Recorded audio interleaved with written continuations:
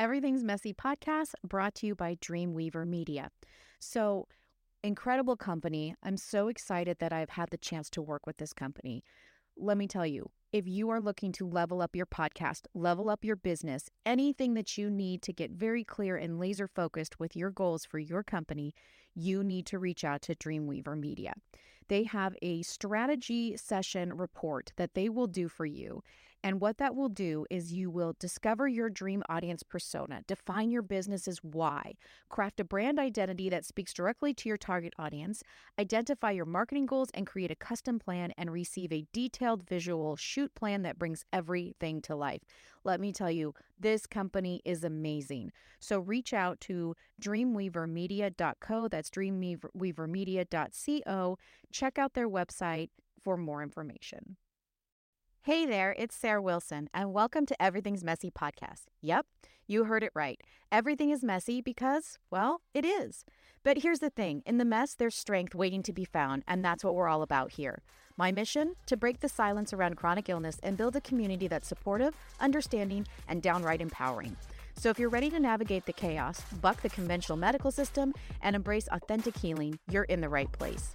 We're going to tackle the big questions like how to balance it all, where the family fits into the messy equation, and everything in between. This is your messy space, a place where we're not afraid to get real, have those important conversations, and maybe even share a few laughs along the way.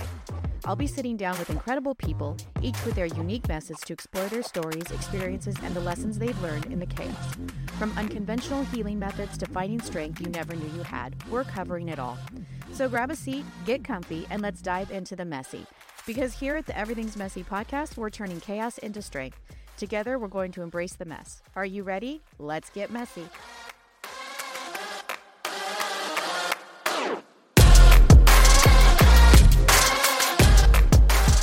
Well, hey, messy people. Welcome to the Everything's Messy podcast. Today, I have back Haywood White, our hopefully to become resident expert health coach. I'm super excited that he's back. If you have not listened to his first episode where he talks about himself and the things that he's familiar with, go back to episode number 7. He's got all of that packed in for you. It's a really great episode. He talks about his messy story and the things that he's gone through. And I've got him back today. First of all, hi, Haywood. Welcome. Hi, thank you for having me. How was your Thanksgiving? How was baby's first Thanksgiving? It was great. You spent it with a lot of family. You know, we all ate probably a little bit more than we should have. Yeah. So does he get passed around? Does he like that? Or is he more like hands off, gonna get cranky? We've been really blessed. He likes pretty much everybody and everything. It's really rare for him to start getting cranky, honestly. And it's pretty obvious what he wants. And it's easy to like give him a toy or feed him or put him down for a nap, and he's back to normal really quickly. That's so cool. Getting experience, just a lot of family. Getting ready for baby's first Christmas then. Yeah. Right? That's coming. Exciting. Yeah. Yeah, we were all texting back and forth about it today, actually, finally putting the plans together. It's weird that it's already December. I say that, and my husband always is like, oh my gosh, it comes every year. Why are you saying that? But it does feel like it either comes faster and faster, or how did we get here already? Like, it does feel that. I feel like between Halloween and Thanksgiving and then all the rest of the holidays, once the ball starts rolling, it doesn't stop. Flash, and next thing, 2 months have gone by. Absolutely. All right. Well, what have you got for us today? What are we talking about? I've got a few people that have emailed me about migraine stuff. So maybe that's our jumping off point, or however you want to take it. Yeah, if you have any questions that people have, or I can just dive into some stuff. I was thinking we could just have kind of a conversation. Absolutely. Something I didn't get into a whole lot last time. I do want to kind of qualify some core beliefs of my program, kind of where I'm coming from, because I think that'll help our conversation. Yeah. So, all right, I operate from 2 main belief systems. So, first being what I call bio-individuality, the second being what I call multidimensional health. Okay. So, break that down for us. So, where do you want me to write it down? No, break it down. Break it down as far as... No. Break it down as far as... my wife. Yeah, give me some context with the first and the second. both are a little self-explanatory, but just to dive into it, bioindividuality is the idea that we all have different genetic factors, metabolic rates, responses to different foods and lifestyle factors, et cetera, et cetera. And so the idea is to present this information in a way that's non-dogmatic, for I guess, for a lack of a better word. So as we dive into these topics, I want our listeners to be exploring them in a way that's more experimental, as opposed to learning what the quote unquote last word is. Okay. Okay, that makes sense. Different for every person. Okay. So we're going to be playing with some different ideas. It's sharing our own experiences. You've mentioned you've had some migraine triggers. I think that'll be exciting to dive into a little bit. And ultimately trying to expand the conversation so that people have a lot more information at their disposal to draw what their bio-individual plan for migraines or their response might be. I love that. I love that. Doctor telling them just blood vessel restriction or whatnot. Sure. So the second thing is multidimensional health. And migraines are actually a really good example for explaining this. So the idea of multidimensional health is the idea that health problems might not have one single cause. And while you might, typically when we say things like this, we're talking about tracing things back to the root cause. Okay. I use it kind of in the context that things could have multiple root causes. So 100%. Yeah. And again, all this is super self-explanatory. I think it's helpful to ground these conversations into these topics. Okay. So that when we are introducing these things, it's kind of in the context of these core ideas. And so this multidimensional idea in the context of migraines is like two of the macro methods in my approach and in my health coaching practice are obviously nutrition and then posture therapy. So what kind of therapy? Posture therapy. Okay. I've got I wrote down a big word right here. So the largest cranial nerve in the brain is called the trigeminal nerve. I might be mispronouncing that. Okay. Basically, this is the nerve that's most closely associated with migraines. The idea is blood vessels restrict, squeeze this nerve, cause some sort of hyperstimulation and a spasmic effect. Okay. It's like the typical mainstream medical consensus. And I'm putting that really, really simply. Sure. We're going to refer to it as the messy nerve. Yeah, that's the messy nerve, the trigeminal nerve. And so the idea is tracing back to the root, and it's not always to do with this nerve. Sure. Typically, this is the most associated nerve. So tracing the root, the idea would be, what is causing strain on this nerve? Like, what's causing it? What is the root cause of this nerve? Why is it angry? Exactly. And so the multi-dimensional approach would be, or let me try the other approach first. So a kind of a single dimensional approach would be to say, if I were to only approach it from a nutritional way or only approach it from a posture way. So for nutrition, tends to be this nerve and its overstimulation tends to be associated with a deficiency in magnesium, riboflavin, and a variety of other vitamins. But on the flip side, posture-wise, many of us, actually the large majority of us in America especially, are dealing with a cervical misalignment. We all have neck pain, you know? Okay, yeah. So craning over our phones and our computers all the time causes what's called cervical flexion. And without getting too technical on that, it's basically just a misalignment of the vertebrae at the top of the spine that are the neck.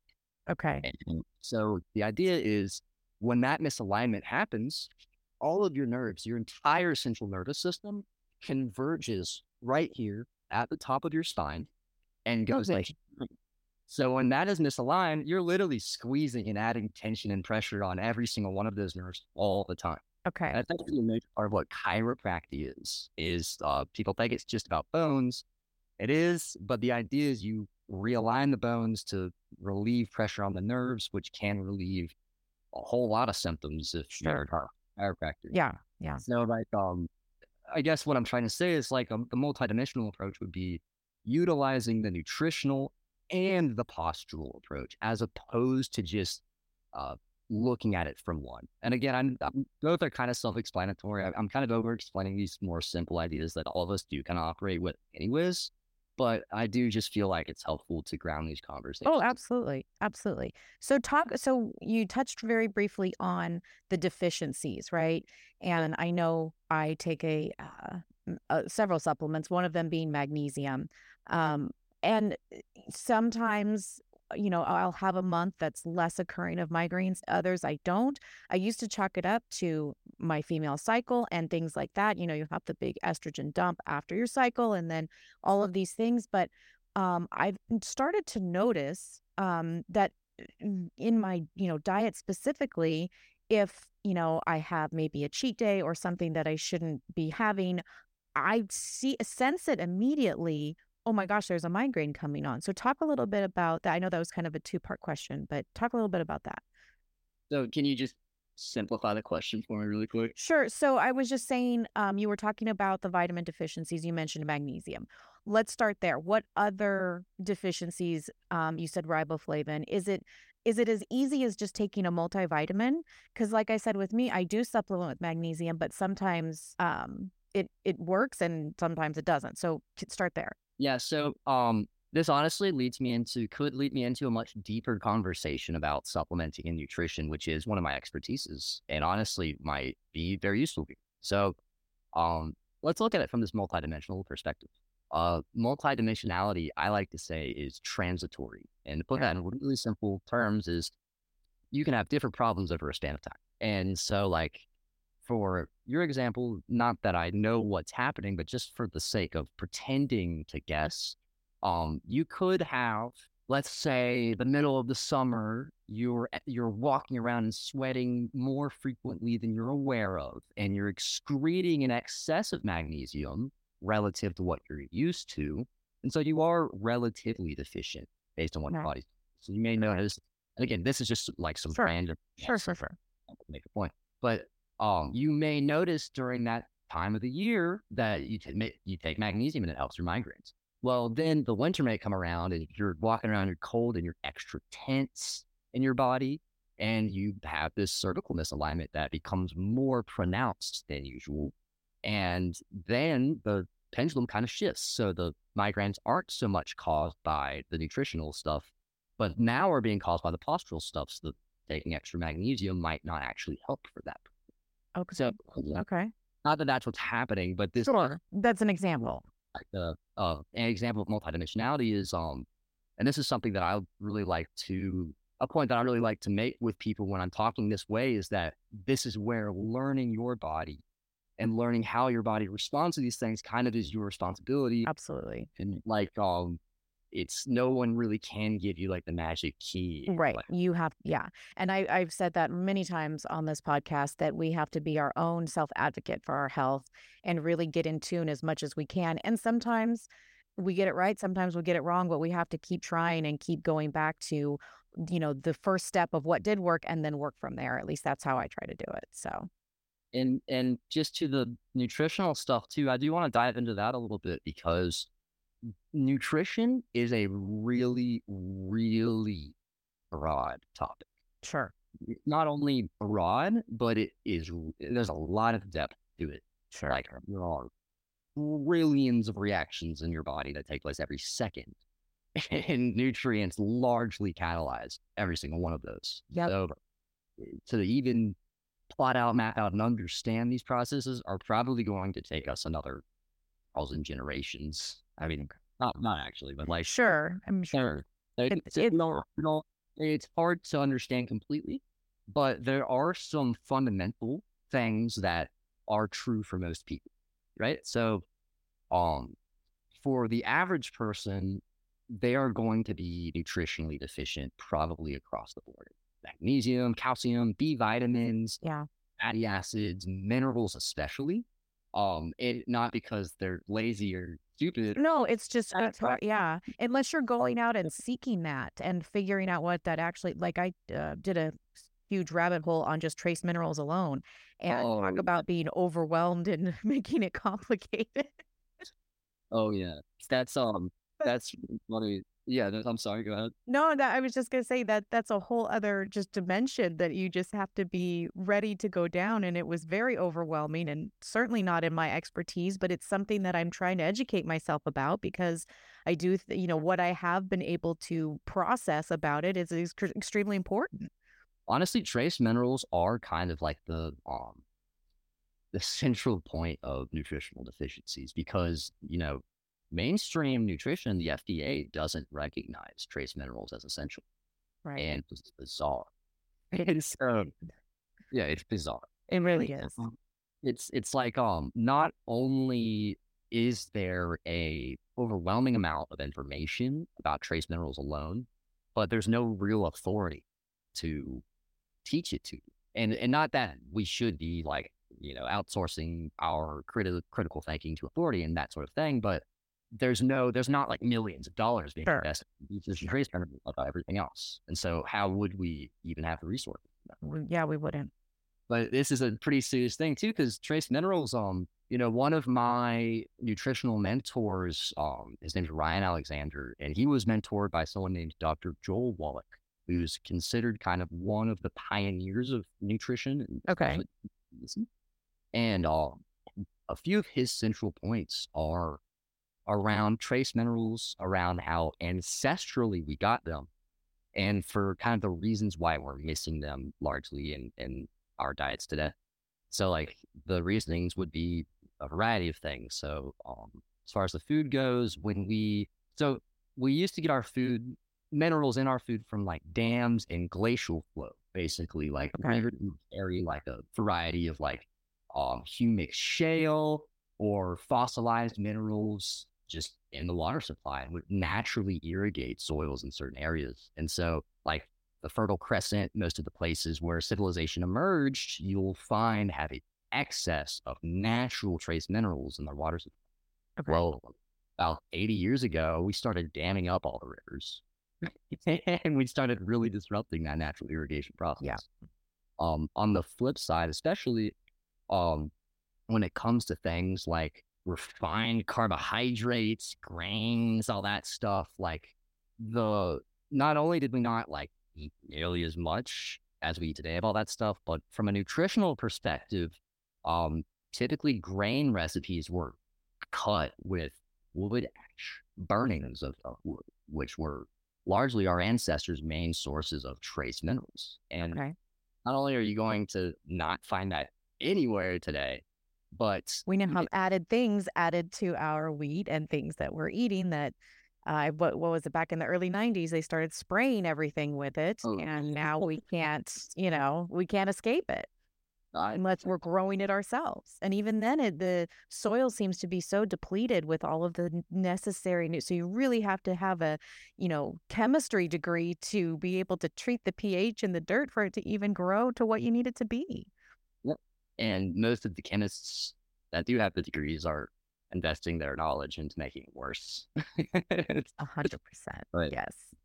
Just to the point I was trying to make though ultimately was that I want to ground this into what I was trying to say though, which is it is really difficult to get these minerals for not only these natural reasons that we're kind of going over, like not only the food quality being disparaged, but on the flip side as well, humans like us, our digestive systems don't do as good of a job at absorbing those nutrients either because of, you probably talked about all of the reasons on this podcast before. Toxic environments, toxic foods, toxic lifestyles, et cetera, et cetera, et cetera. Seed oils, gluten, all of the wonderful stuff that just are going to chip away at that digestive system. Oh, yeah. And there's a whole like metaphysical side to that too. It's like, we live in a world right now that's under a serious amount of chronic stress all the time. And it's like, we're all probably in some low level of fight or flight, and that disrupts digestion. Well, not just the chronic stress, but chronic inflammation due to that. So our bodies are constantly having to fight some sort of something that going back to, you were talking about the ancestors. Yes, there was some sort of survival mode they were in, so they had that. But I feel like now it's completely different, and our bodies are having a hard time adapting. Like it's not supposed to adapt to it. Well, I like to say, this is the way I like to put it. we have brains that evolved for 200,000 years to build fires and live in caves. And we are trying to create large hadron colliders with them. Yeah, we are not. We're monkeys in this broader artificialized concrete jungle that we've created, and we're all struggling to reconcile, have reason through it. Yeah. And yeah, we're all terrified. Yeah.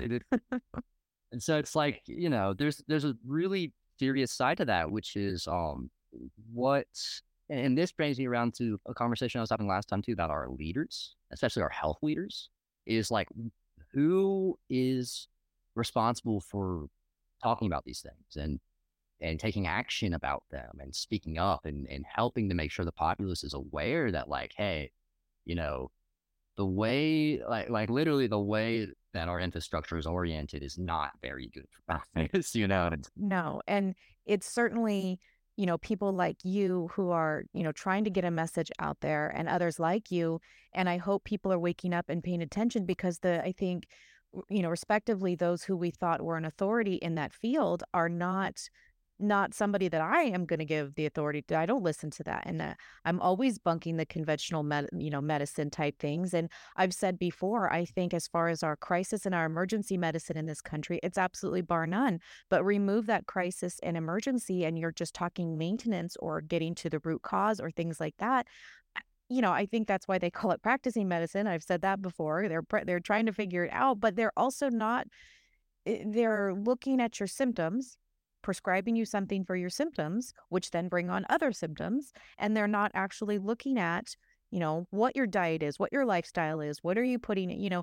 People seem to be so afraid of, salt intake. That's a huge thing. They watch their salt intake, but they have no problem eating Cheetos or, it's like, it's, unbalanced to me. I don't understand it. I get, told all the time I'm so unhealthy because I'm eating red meat, but they're downing Dr. Pepper, whatever it is they're doing. And it's like, I'm trying to eat the most bioavailable thing I could possibly do. How is that? How am I shunned from eating the red meat when all of these, toxic food, like literally toxic foods are out there? Well, a wise man once said, man is most ignorant of what he's most assured. There's something to be said about absolutely. Absolute scientific dogmatism, which permits, and we're digressing a little bit. I do want to get back to migraines and nutrition. Yes, but absolutely. Right, because this touches on, I know you commented on it yesterday. I've been behind the scenes putting a lot of what I'm calling the big pharma playbook together. I love it.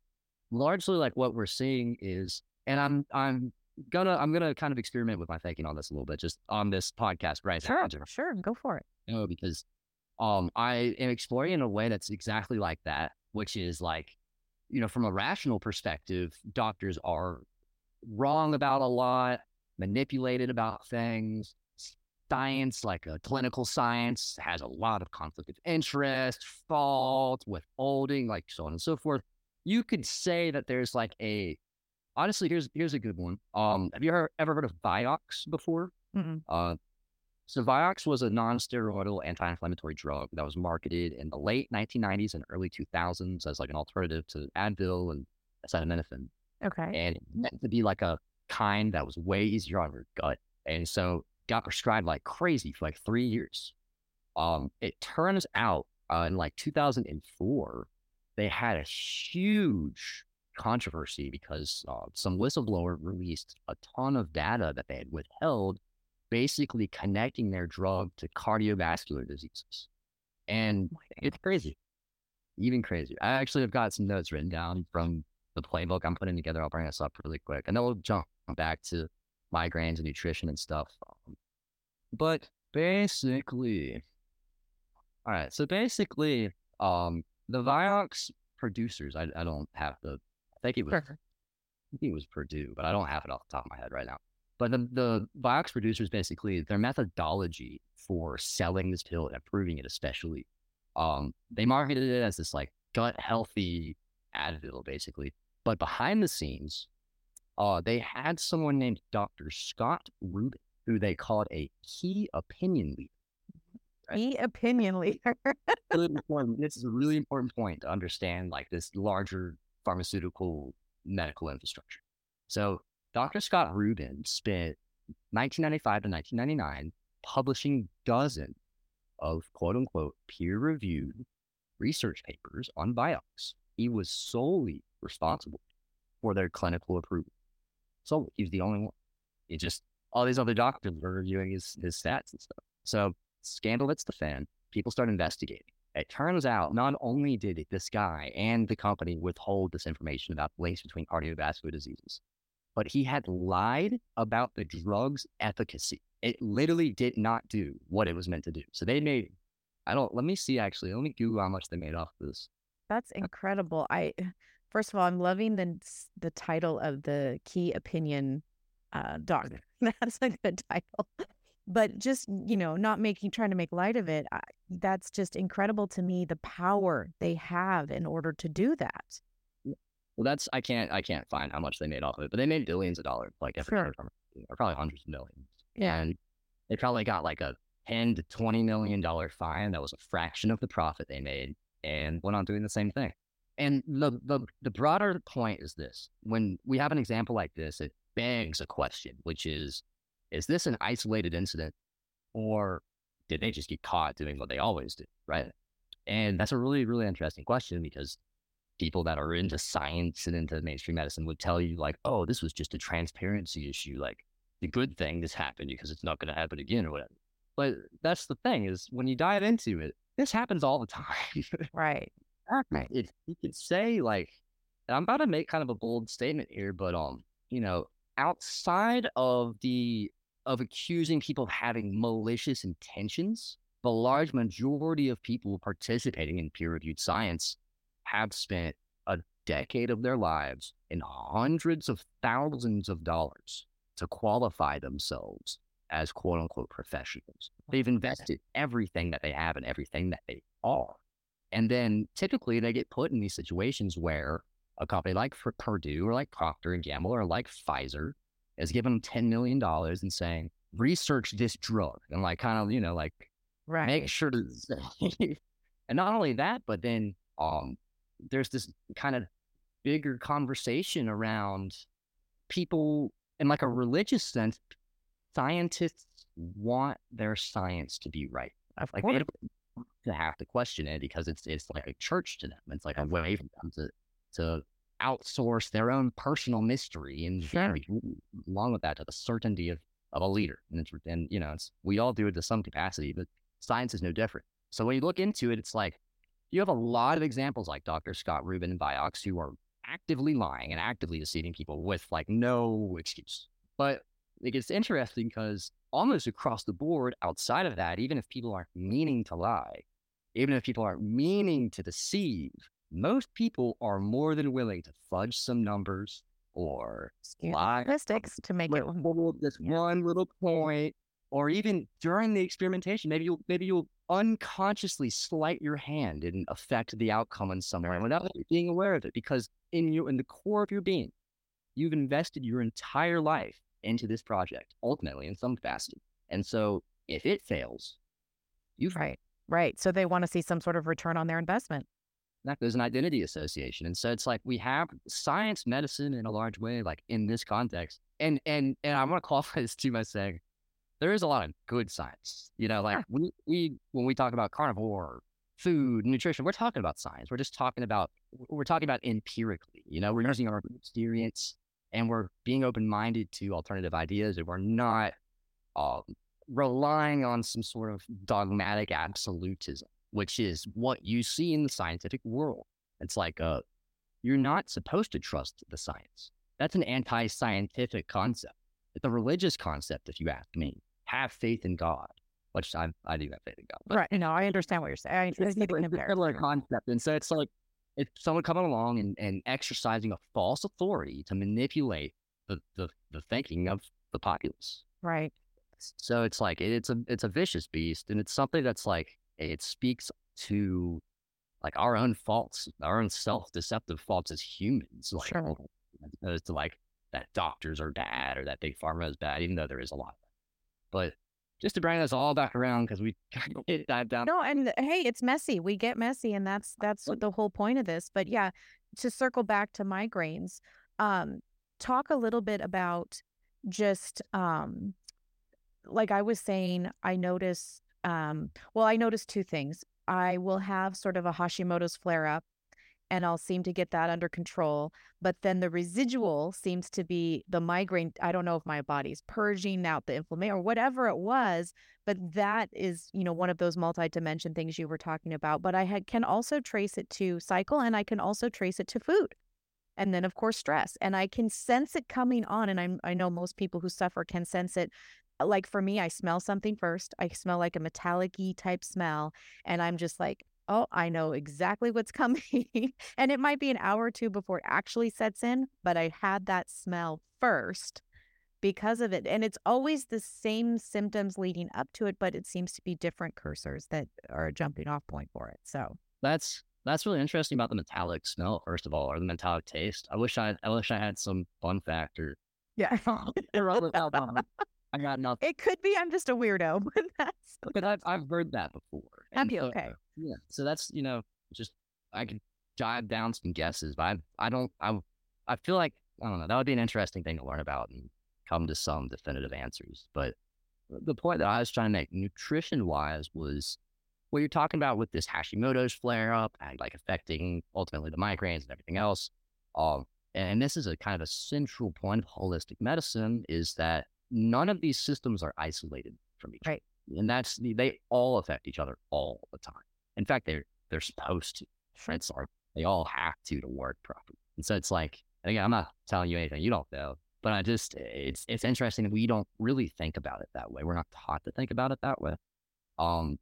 If you have a thyroid issue, thyroid hormone, it largely dictates a lot of our metabolism. Our thyroid hormone is responsible for methylating nutrients in the body and is largely responsible for the methylation response in the body, which you get really technical about, but that's basically like what turns, think like raw oil and refined gasoline. Methylation is raw nutrients into refined nutrients. And so your thyroid is largely what dictates that. You see this sometimes with people who have Hashimoto's. I didn't have Hashimoto's, but I have low thyroid, so I kind of went through the same thing. Like when you jumpstart that metabolism again, you can have all sorts of effects. Like you can have an inflammatory, positive or negative. So that's what I'm getting into, is like you can have a lot of negative effects, which is something people are surprised about, and not like bad, like you shouldn't do it, but like short term, like body returning to balance negative. Sure. And it feels like a purge almost, and it's like getting out whatever it was having an effect to, but it hurts. This is an interesting point where we could talk about how inflammation really is a necessary process. And when we do jumpstart our metabolism, largely we're jumpstarting our production of inflammatory cytokines as well. And so it's like, we see this all the time with people with my new patient or my new clients almost across the board. I have to preface the program by being like, healing hurts at first, because while almost everyone gets relief for their immediate symptoms, almost everyone has some negative side effects that come along too. Sure. It's like, it's just the interesting thing about the body is you're never really going to figure out what's really going on if you don't allow yourself to kind of feel into. Gotta feel the pain. Yeah. But I mean, to that point too, again, it's the same thing as like, I could go on a million different guesses. Like I could guess about an iodine deficiency. I could guess about goitrogens affecting the production of thyroid hormone, which as a carnivore, I'm sure you know all about. And so like, there's a million different possibilities that could be affecting this sort of thing.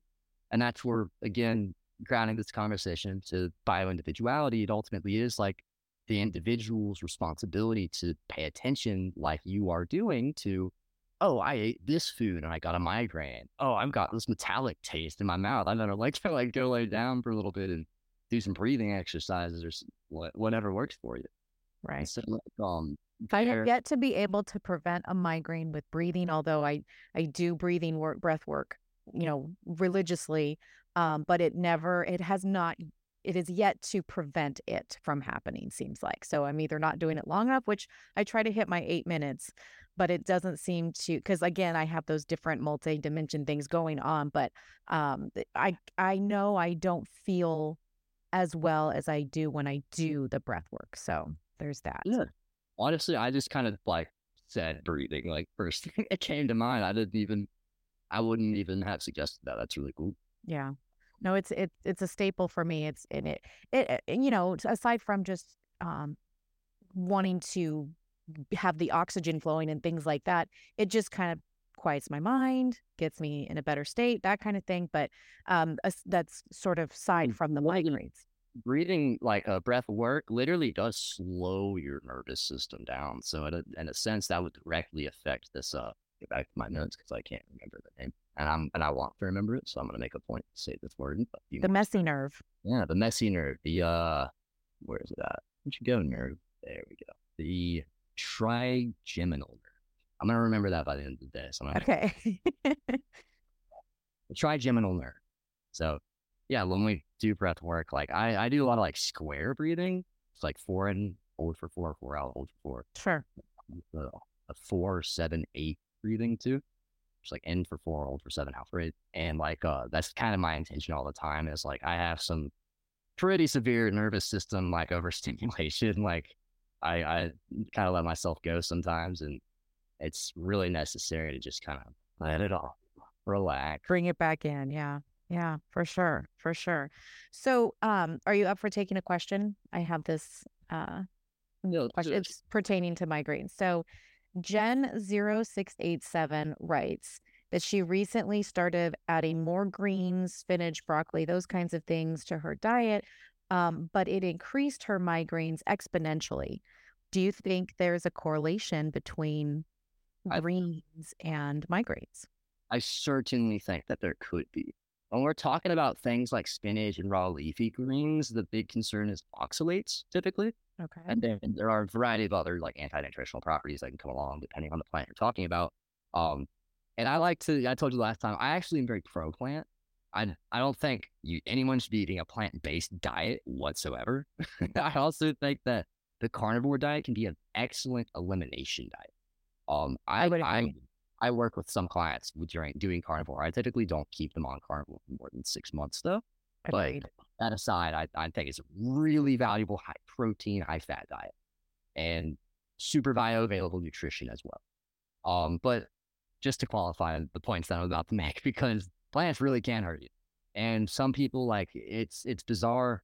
We're talking about like kind of the mainstream medical infrastructure. Let me dive into this a little bit actually, because I think there's a really interesting psychology behind this thinking. I think that the kind of the dynamism between carnivore and vegan has a lot more to do with people's like psychology and cultural psychology than it does 100%.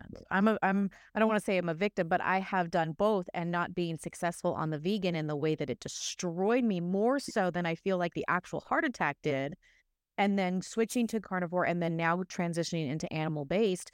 I mean, it's night and day, and don't even get me started on the bugs and grasshoppers and things that I know that's supposed to be protein, but I can't even go there. Look, it's the bugs. So plants, the psychology I'm talking about, I think that sometime in the 1900s, I'm no expert on this. Sometime in the 1900s, Senator George McGovern, along with a variety of Seventh-day Adventist advisors, were really influential on our nutritional guidelines in a profound way. When you dive into that, Seventh-day Adventism as a religion has actually had a lot of influence on dietary recommendations. Actually, Loma Linda University, it's a Seventh-day Adventist university, is one of the blue zones, funny enough. But they are actually like, they're forthcoming about it. It's not a conspiracy theory, really. Sure. So they've written papers like diving into their own religious influence on diet, and they think it's a good thing because they all think that we shouldn't eat meat and we should only eat plants because God said so or whatever. And so but that's not true. And if anybody's familiar with the Bible, that's not true at all. Well, that's the thing. It's a really bad interpretation by a 9-year-old who had a really severe head injury when she made the interpretation, Ellen G. White. But that aside, okay. Seventh-day Adventism emerged in at the same time as the temperance movement in America, which was like a bunch of, that's what led to prohibition ultimately. Sure. a bunch of like fed up wives who were like dealing with abuse from their husbands. They put together this like countrywide, it's actually a crazy story. They put together like a countrywide coalition called the Temperance Movement that actively encouraged people to be sober and to not drink. And it got a lot of momentum, actually. It became extremely popular for a few decades. Yeah, obviously. Prohibition happened. And turned into policy. But it's really interesting. It took off like that. And it's because like in America in the, you know, early mid 1800s, I love history, so I feel qualified. Oh, me too. I'm a history nerd. I was an extremely violent place in almost all areas across the frontier, colonialism.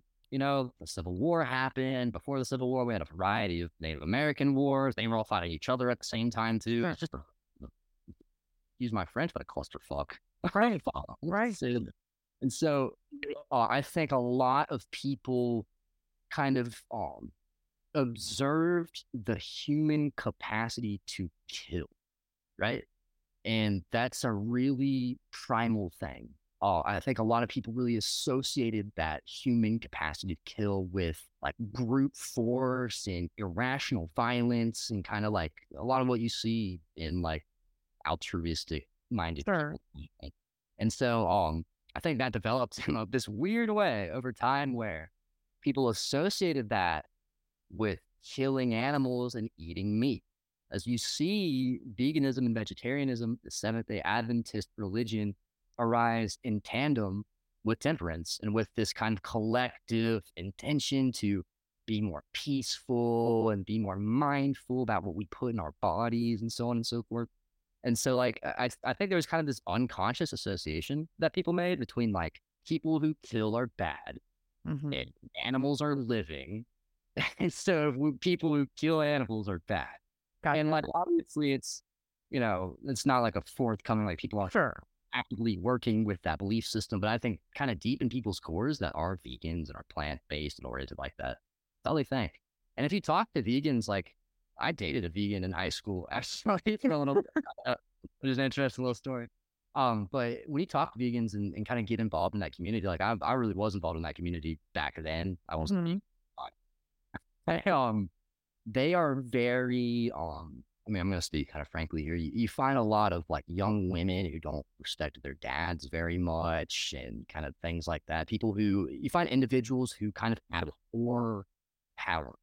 Abhor like the assertion to power and really idealize again more altruistic intentions. They like idealize more communal ways of being.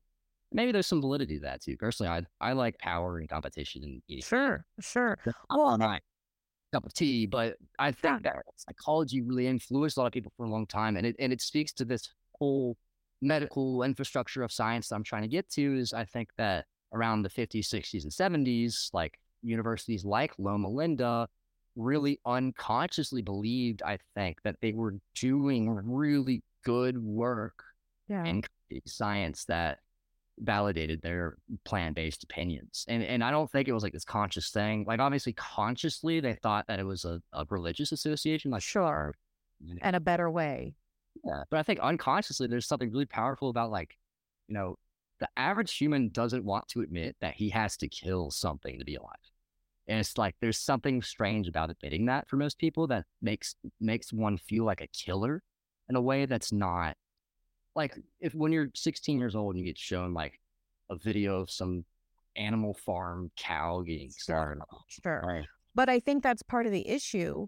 We have sort of removed ourselves from the process, right? And instead of being, you know, grateful and looking at it as a blessing and nourishment for our bodies, all of that's removed when you go to the big box store to buy your groceries and you there's no connection anymore, right? There's no connection of nourishment and, you know, thankfulness that we are able to nourish our bodies with it. And it's completely removed. And I just think, you know, not that all of us can afford to live on the, you know, hundreds of acres of ranches and have our own food process right there, but we're missing that link. We're missing that, you know, connection. And for most of human history, that is kind of how we live. It's strange. We've only gotten to a place where that's not collectively possible because of this alienation from the truth. Sure. Weird, but that's exactly my point. Is that this is the issue. this is the issue, is that these kind of psychological belief systems are governing people unconsciously. People who haven't really been involved in the process of food to table, who haven't really ever thought about it critically. Where it comes from. Right. Yeah, because one is correct. Like if you are a vegan, there's a really famous example of like, if you're a vegan and you eat avocados and you live in California, they fly in millions of bees from China every year to grow the avocados, and they all die. Right. And that is fine. If you grow a freaking banana tree farm in Chile, you have to kill a bunch of wombats, kill a bunch of beavers, right? All the pests that are coming by trying to eat everything. So it's like the industrialization, right? No way to live in the world without having a murderous impact. And sure, it's but I'm not even sure that most vegans know that to be the case. They think that they're doing much better because it's something that's being grown from the ground and that's what they're eating.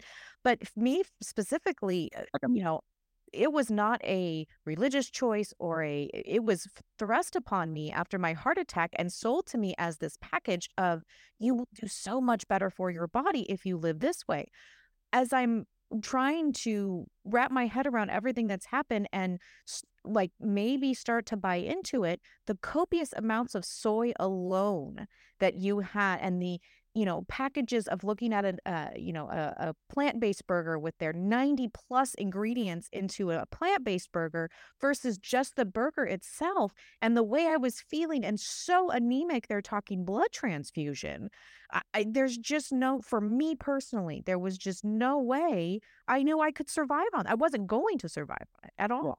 That's I think what I'm speaking to is like, you didn't fall for that myth, right? And that's what I'm talking about. I think is like, no, but I did fall for the authorities telling me this would be the best for me because at the time I trusted what they were telling me. But I would say you didn't fall for the myth though, because you ultimately did think about it for yourself and come to your own conclusions, and it wasn't this like unconscious obsession with like true.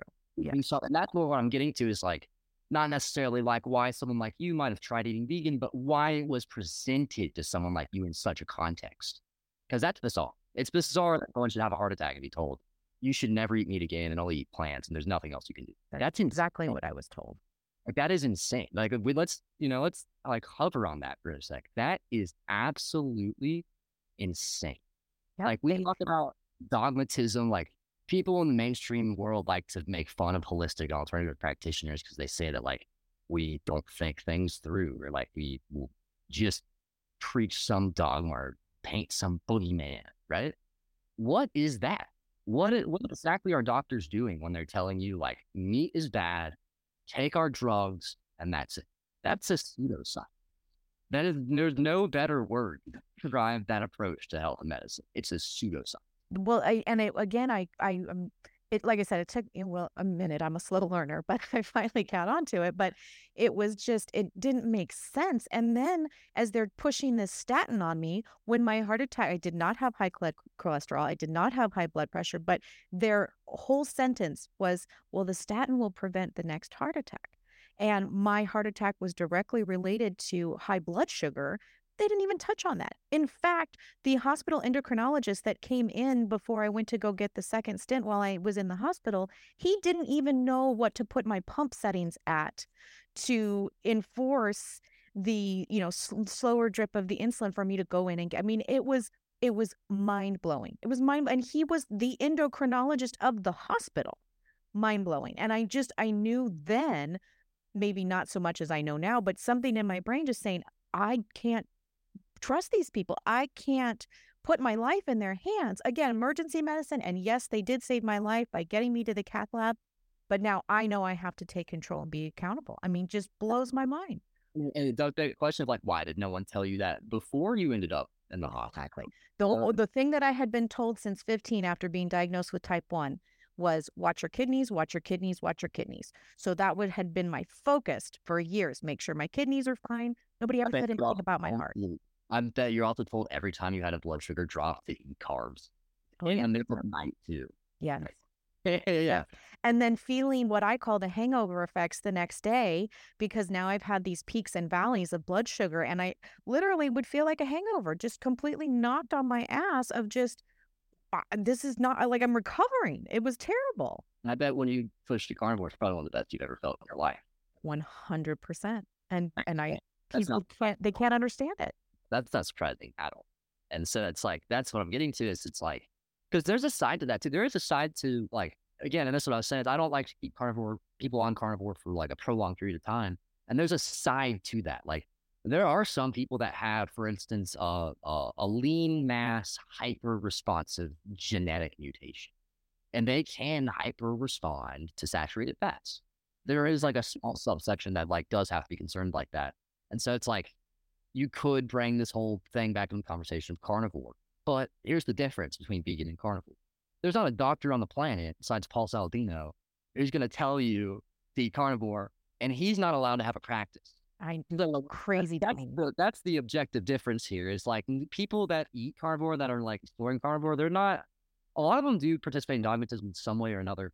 Paul Saladino, actually, if you listen to what he talks about, does not participate in dogmatism. He's very upfront about like, this is a way to do it. This isn't the way. Like he literally will say that verbatim. I love him. I absolutely love him.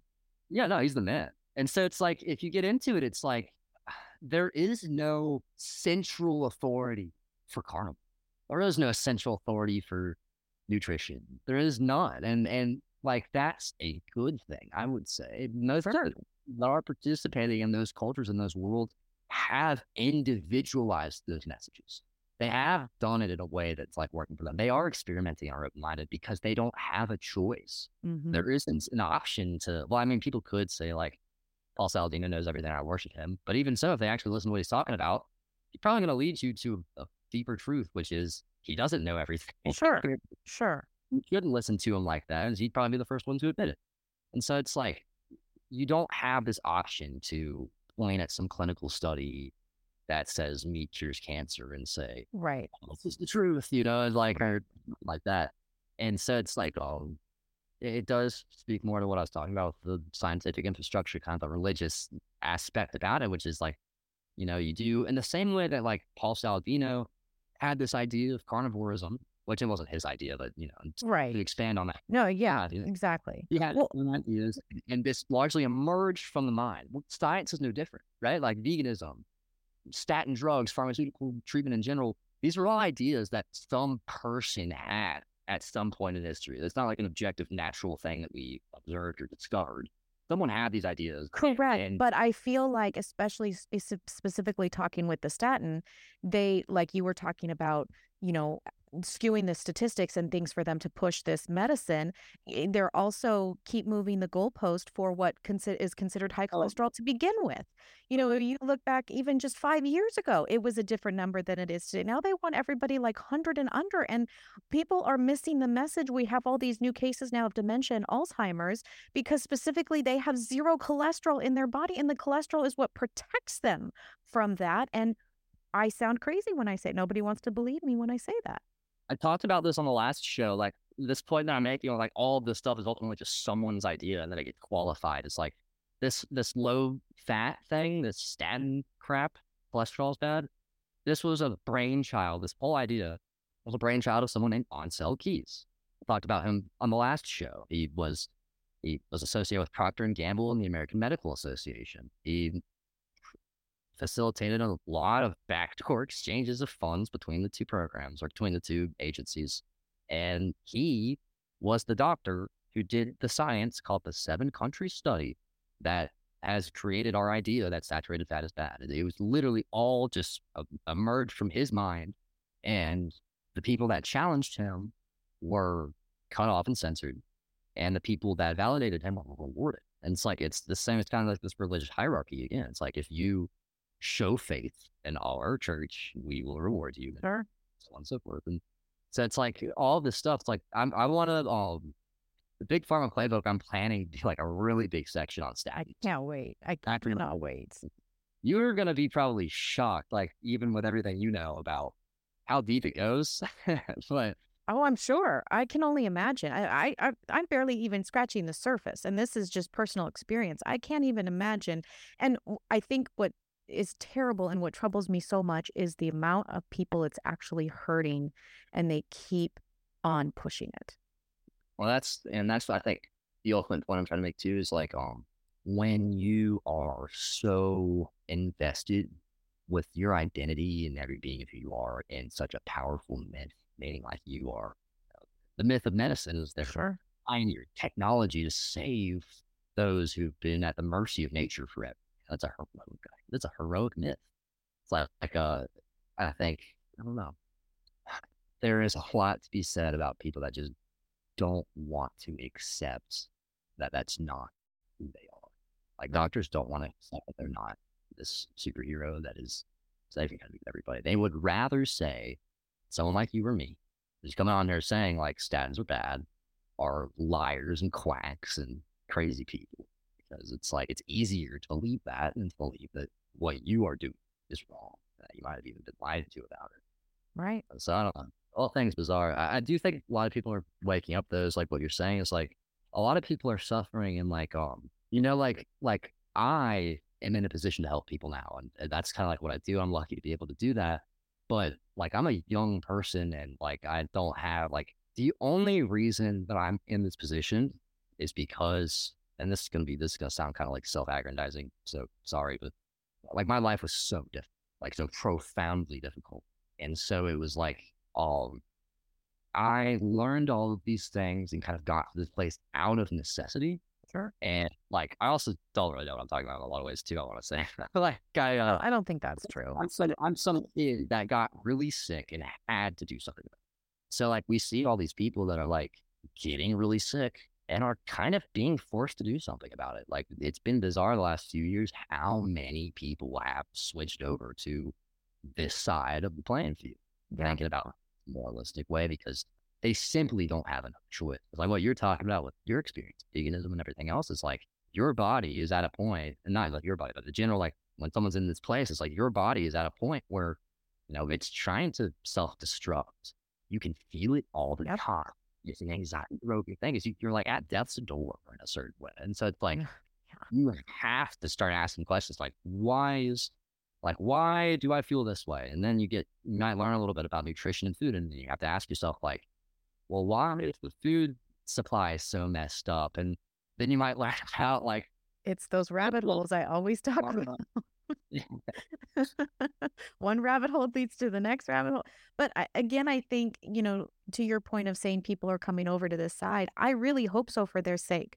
I really do, because in the general hospital setting and the people that were in this group with me, everybody bought it hook, line, and sinker. I mean, 100%. They went in home and threw all of their old food out. They went in, they changed every time how they were shopping, what they were buying. I mean, it was so profound. I mean, they had us watching that Netflix show Game Changer and showing us how the doctor had pulled the blood from the one athlete and the one, you know what I'm talking about is you're upset about it.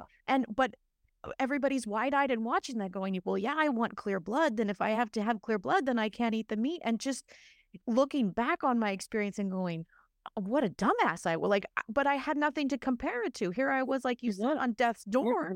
You were a victim. And that's something I want to touch on here a little bit. Is like, it's not just for their sake. Like I have a 6-month-old son. It's for his sake. Right. Like everyone that I know, probably like everyone you know now, is sick. Yeah. It's not like a rare thing. We're all sick.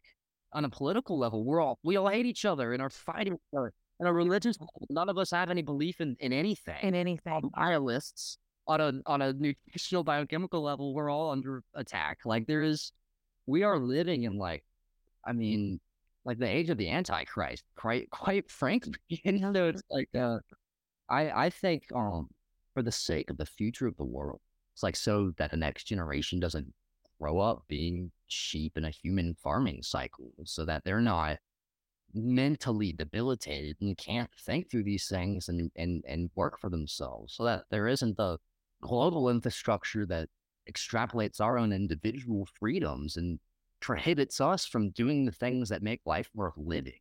Like, this is something we should be angry about. Exactly. Sad, like, wish that we all should feel that way. And that's super valid too. But like, I'm getting to a place like, I feel mad. Yeah. And more people should, because people aren't stupid. Most people are pretty smart. Almost everyone I've ever met and talked to is just as smart as I am. But they're all being lied to. And they're accepting the lies. I did. I accepted it. wanted to put their faith into these people forever. And so why wouldn't they?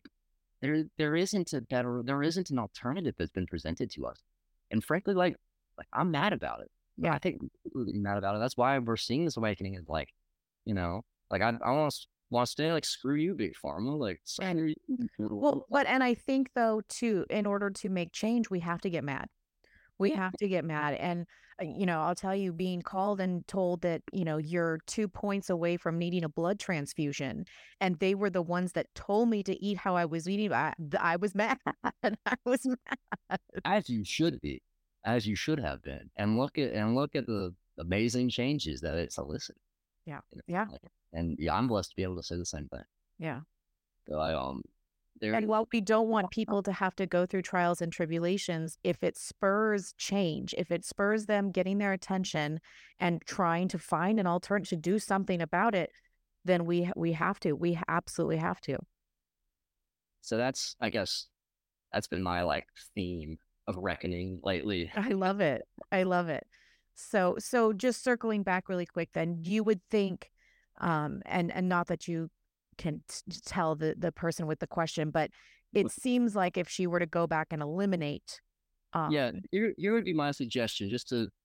We went way off topic. No, but it's messy. I love it. Like, that's what we do here.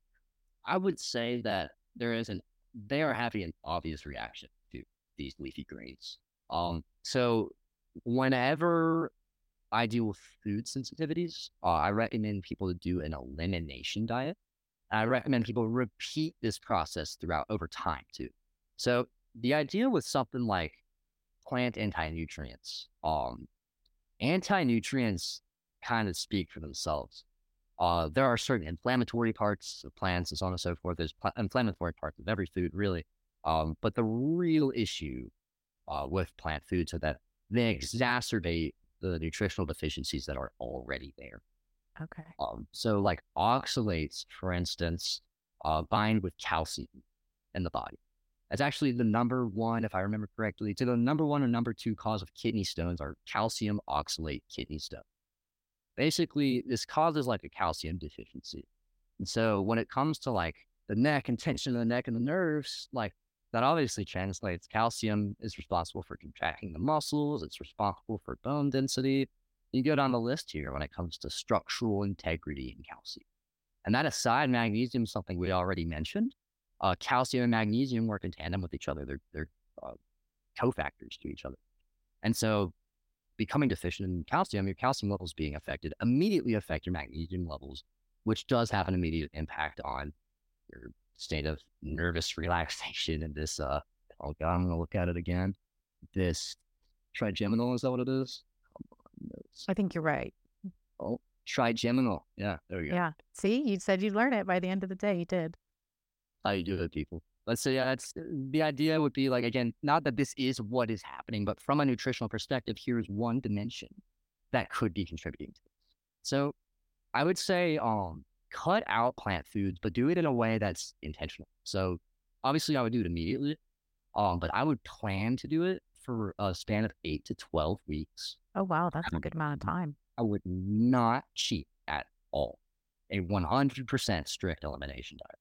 At the end of that 8 to 12 week process, I would experiment with raw leafy greens. I would add them to the diet, but I would make sure to cook them 100%.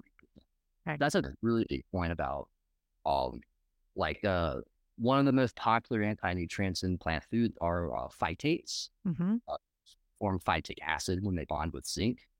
But phytates are what makes vegetables crunchy, or like rice, for instance, what makes rice crunchy. So if you cook your vegetables soft, you technically cook out all the phytates. And the idea is you have to drain the water and most of the anti-nutritional properties are gone. So I like to say with people who are having these reactions to vegetables, take some time off of them. And then when you reintroduce them, just cook them thoroughly, like cook them soft. So that's interesting. I've heard that if you cook them, though, you're also cooking out all of the nutrients that's beneficial. That's true? That's the trade-off. That's the catch. So then it kind of is, to me, it's like, what's the point? There is an interesting point there. Well, you're not getting away all of the nutrients. you're getting away at a lot of them. You're degenerating the nutritional quality. But a lot of the nutrients are preserved in the physical structure of the vegetable. And so you still are getting some vegetable. And it's also like a low calorie form of carbs too. But compared to a grass-fed hamburger patty, yeah, they go with the grass-fed hamburger patty for your bioavailable nutrients.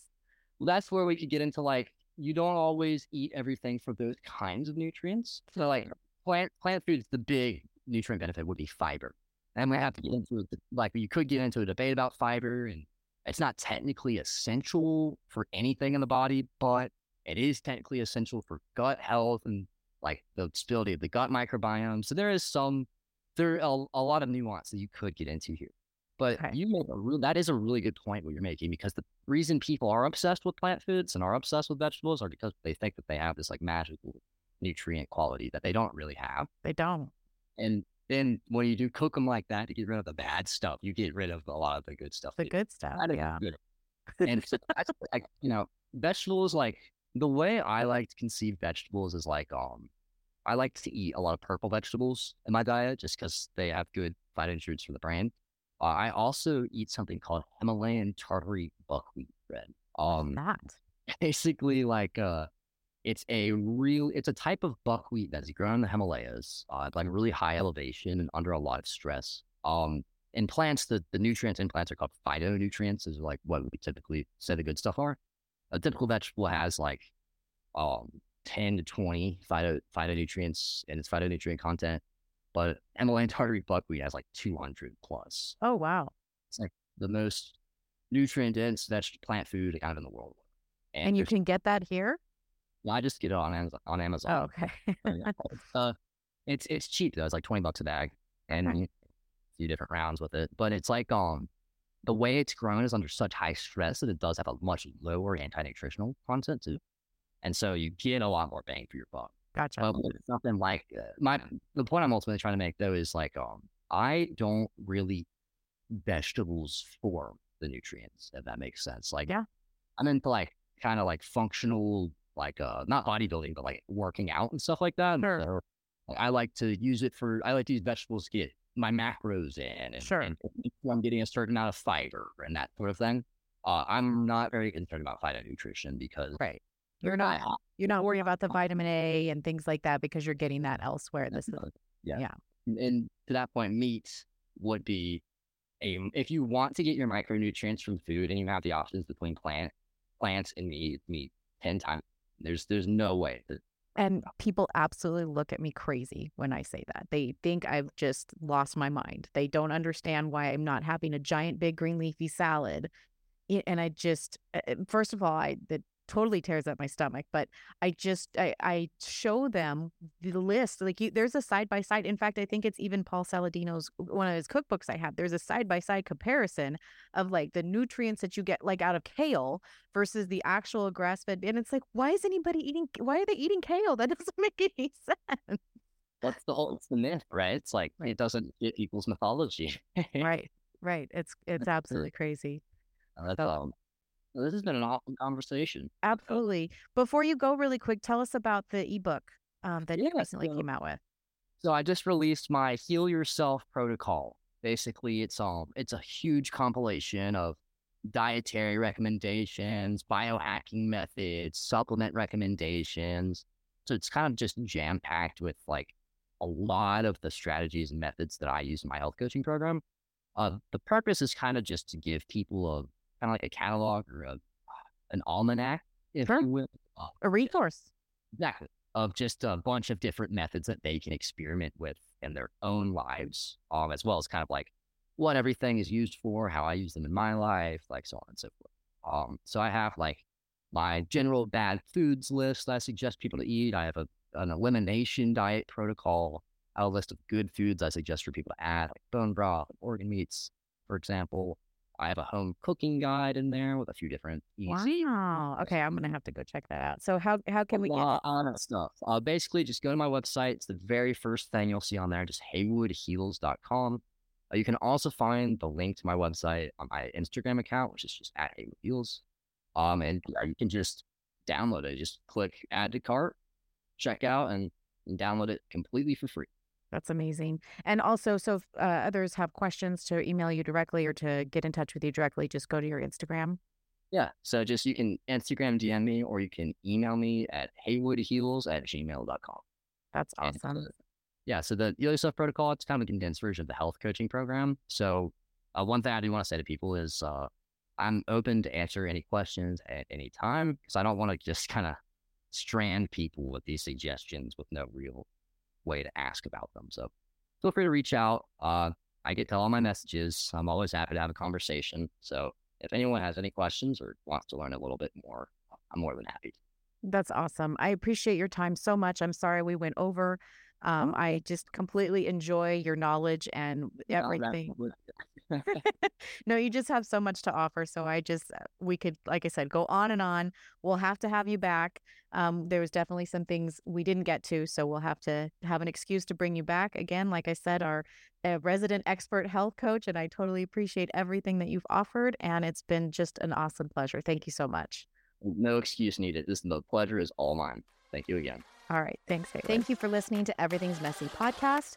Please like, subscribe, and rate our podcast on Apple or Spotify, wherever you get your podcasts. If you want to reach out, please email me at everythingsmessy@gmail.com. Also, if you want to give a follow on social media, I'm at Everything's Messy on Instagram, Twitter, Facebook, and X. And if you'd like to be a guest on the show, I have a link under my Instagram. If you'd like to reach out, I'd love to hear from you. Any questions or comments, I'd also love to hear. Any feedback, any kind of mess you want to bring, I want to. And now for the legal mumbo jumbo. You're listening to Everything's Messy podcast. We appreciate your interest in health and wellness. However, it's important to note that the content provided in this podcast is for informational and entertainment purposes only. The information shared here is not intended to be a substitute for professional medical advice, diagnosis, or treatment. Never disregard professional medical advice or delay in seeking it because of something you have heard on this podcast. If you have a medical emergency, call your doctor or 911 immediately. Reliance on any information provided by Everything's Messy podcast or its guests is solely at your own risk. This podcast may discuss general health topics, lifestyle choices, and wellness trends, but these discussions should not be interpreted as individualized medical recommendations. Every individualized health needs are unique, and what works for one person may not be suitable for another. We encourage you to consult with a healthcare professional before making any significant changes to your diet, exercise routine, or health practices. Everything's Messy podcast and its hosts are not responsible for any actions taken based on the information provided during the podcast. Remember, your health is a personal matter, and professional medical advice is essential for making informed decisions about your life well-being. Thank you for understanding, and we hope you enjoy Everything's Messy podcast.